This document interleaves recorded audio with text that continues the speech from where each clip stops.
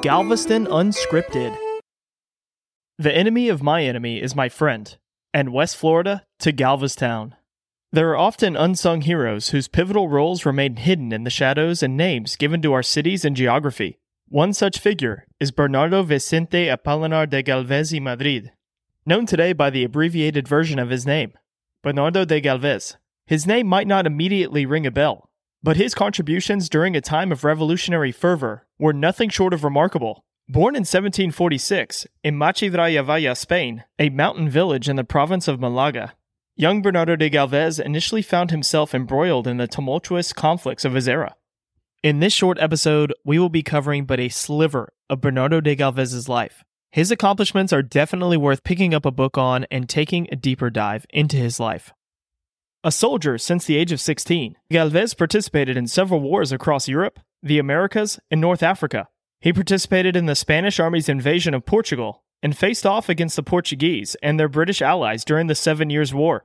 Little did he know that his journey would lead him to a critical juncture in the birth of a new nation across the Atlantic.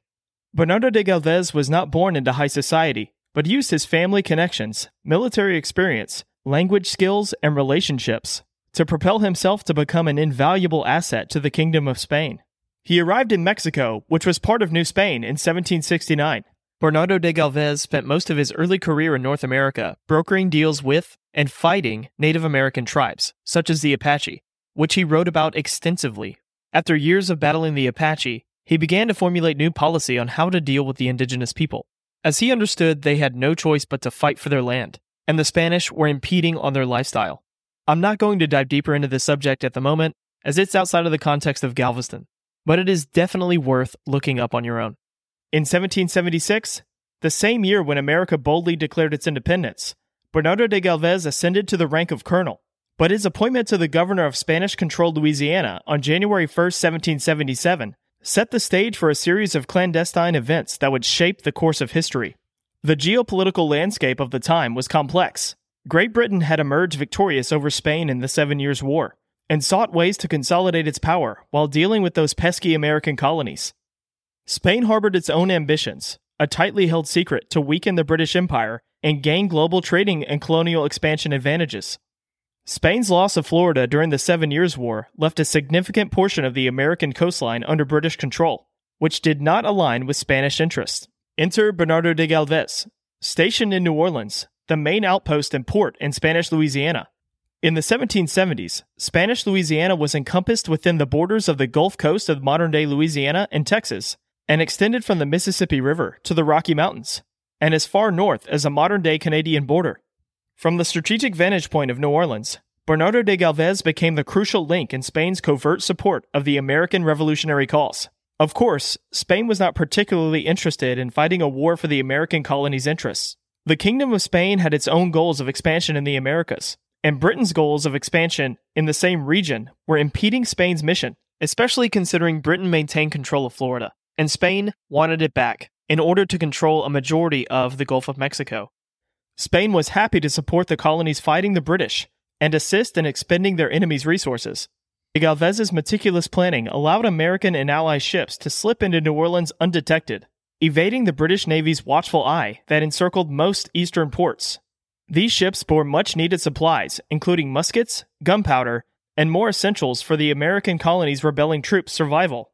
De Galvez orchestrated the transportation of these supplies up the mighty Mississippi and Ohio rivers, ensuring they reached the hands of those fighting for American independence, while avoiding British blockades and detection. When American forces launched raids against the British along the Mississippi River in 1778, Governor Bernardo de Galvez displayed extraordinary generosity to the Americans.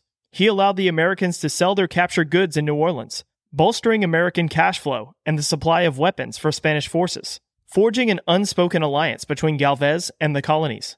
But the true game-changer arrived in 1779, when Spain signed a treaty of alliance with France, uniting against their common foe, Great Britain.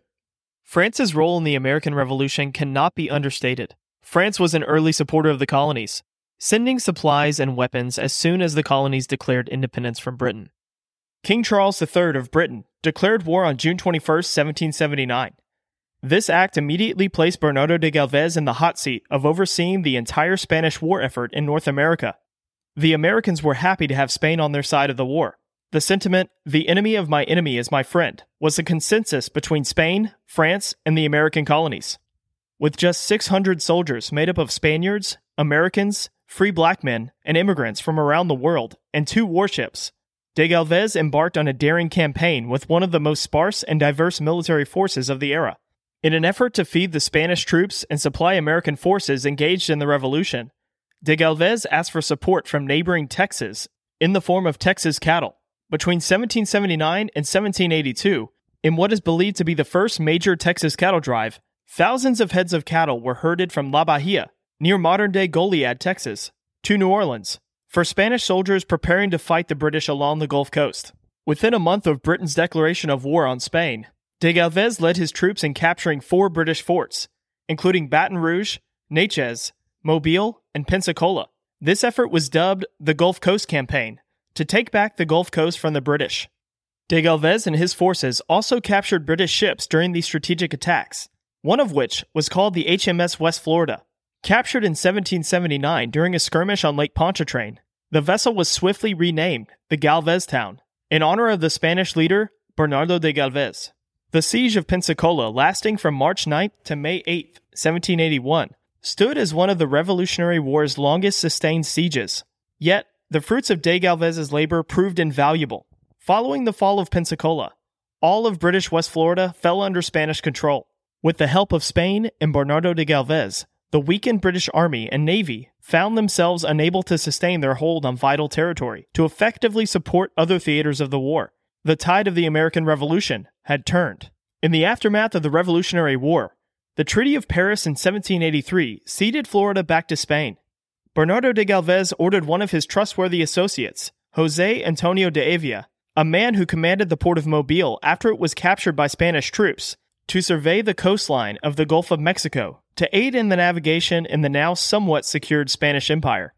José Antonio de Evia had a spectacular career on Spanish vessels, serving the Kingdom of Spain. De Evia was trained at a prestigious naval training academy and stepped onto Spanish naval vessels at the age of 13 in 1753. By 1760, his destiny took him to the Coast Guard of Cartagena de Indias, a pivotal moment in his maritime career. From here, he set sail to explore the Gulf of Mexico. José Antonio de Evia embarked on numerous voyages, shuttling between Havana, New Orleans, Veracruz, and Mobile, navigating the treacherous waters of the Gulf of Mexico. During the American Revolution, de Evia served under Bernardo de Galvez, proving himself as a trusted and competent mariner. Throughout the Spanish occupation of Louisiana, he held the position of portmaster of New Orleans, overseeing the maritime operations that kept the region thriving. José Antonio de Evia's most enduring legacy lay in the meticulous maritime charts he crafted. Commissioned by de Galvez himself, he painstakingly mapped the Gulf Coast from West Florida to Tampico, leaving an indelible mark on navigation, exploration, and borders. In 1783, he embarked on the arduous expedition. When his ship would arrive in a bay, he would venture by canoe, exploring the rivers and inlets of Florida, Alabama, Mississippi, Louisiana, Texas, and Mexico. During this journey, in the year 1785, off of the coast of Spanish Texas, he explored and charted San Bernardo Bay, previously named by a French explorer in the 1720s. De Evia bestowed a new name to the bay, Bahia de Galvez Town, known in English as Galveston Bay, in honor of his patron, de Galvez, and one of the British vessels he captured, the aforementioned HMS West Florida, defeated and taken by the Spanish on Lake Pontchartrain in 1779, which was renamed Galveston. De Evia's efforts to chart and rename modern-day Galveston Bay after de Galvez's contribution to defeating British forces along the Gulf Coast are often overlooked. José de Evia's contribution to charting and mapping the coastline and river systems of the Gulf Coast settled border disputes, and many of the names he gave to geographical landmarks during his charting mission have remained to this day, including Bahia de Galveston, or Galveston Bay. This monumental task of mapping the Gulf culminated in September 1786. It's unlikely that Bernardo de Galvez ever stepped foot on the land surrounding Bahia de Galveston, his namesake bay, even before war broke out with Britain. But the name Galveston stuck. In the early 1800s, it was anglicized to Galveston, and by 1839, the city of Galveston was incorporated, locking in Bernardo de Galvez's legacy and contribution to the American Revolution to this day. Unfortunately, Bernardo de Galvez did not live long enough to savor the honors he deserved. Yellow fever claimed his life in 1786, but his legacy endured. Even after de Galvez's death, Spanish and American citizens continued to venerate him as a hero. Today, his memory lives on, especially in Galveston, Texas, where his name still resonates. A bronze statue of de Galvez gazes proudly over Virginia Avenue in Washington, D.C., a symbol of his enduring influence. In 2014, the United States Congress bestowed honorary citizenship upon Bernardo de Galvez, a fitting tribute to the man who played an instrumental role in securing the independence of a nation, whether he intended to or not. His portrait now hangs prominently in the hollowed halls of the United States Capitol building, a lasting testament to a hero of Spanish, United States, and Galveston history. Jose Antonio de Evia, who spent most of his life at sea, and his mission of charting the Gulf Coast, painstakingly canoeing around bays and up rivers to chart and map depths and details. This short episode definitely does not include all of the details of Bernardo de Galvez or Jose Antonio de Evia's life, but merely gives you a glimpse into two men who had a hand in shaping America, mapping the Gulf Coast, and naming Galveston Bay. Far too often, we hear a name of a person, place, or thing, and we don't always think about where it came from. I trust this gives you a new perspective on American history, the American Revolution, and Galveston, Texas. This is Galveston Unscripted. To dive into everything Galveston, check out visitgalveston.com.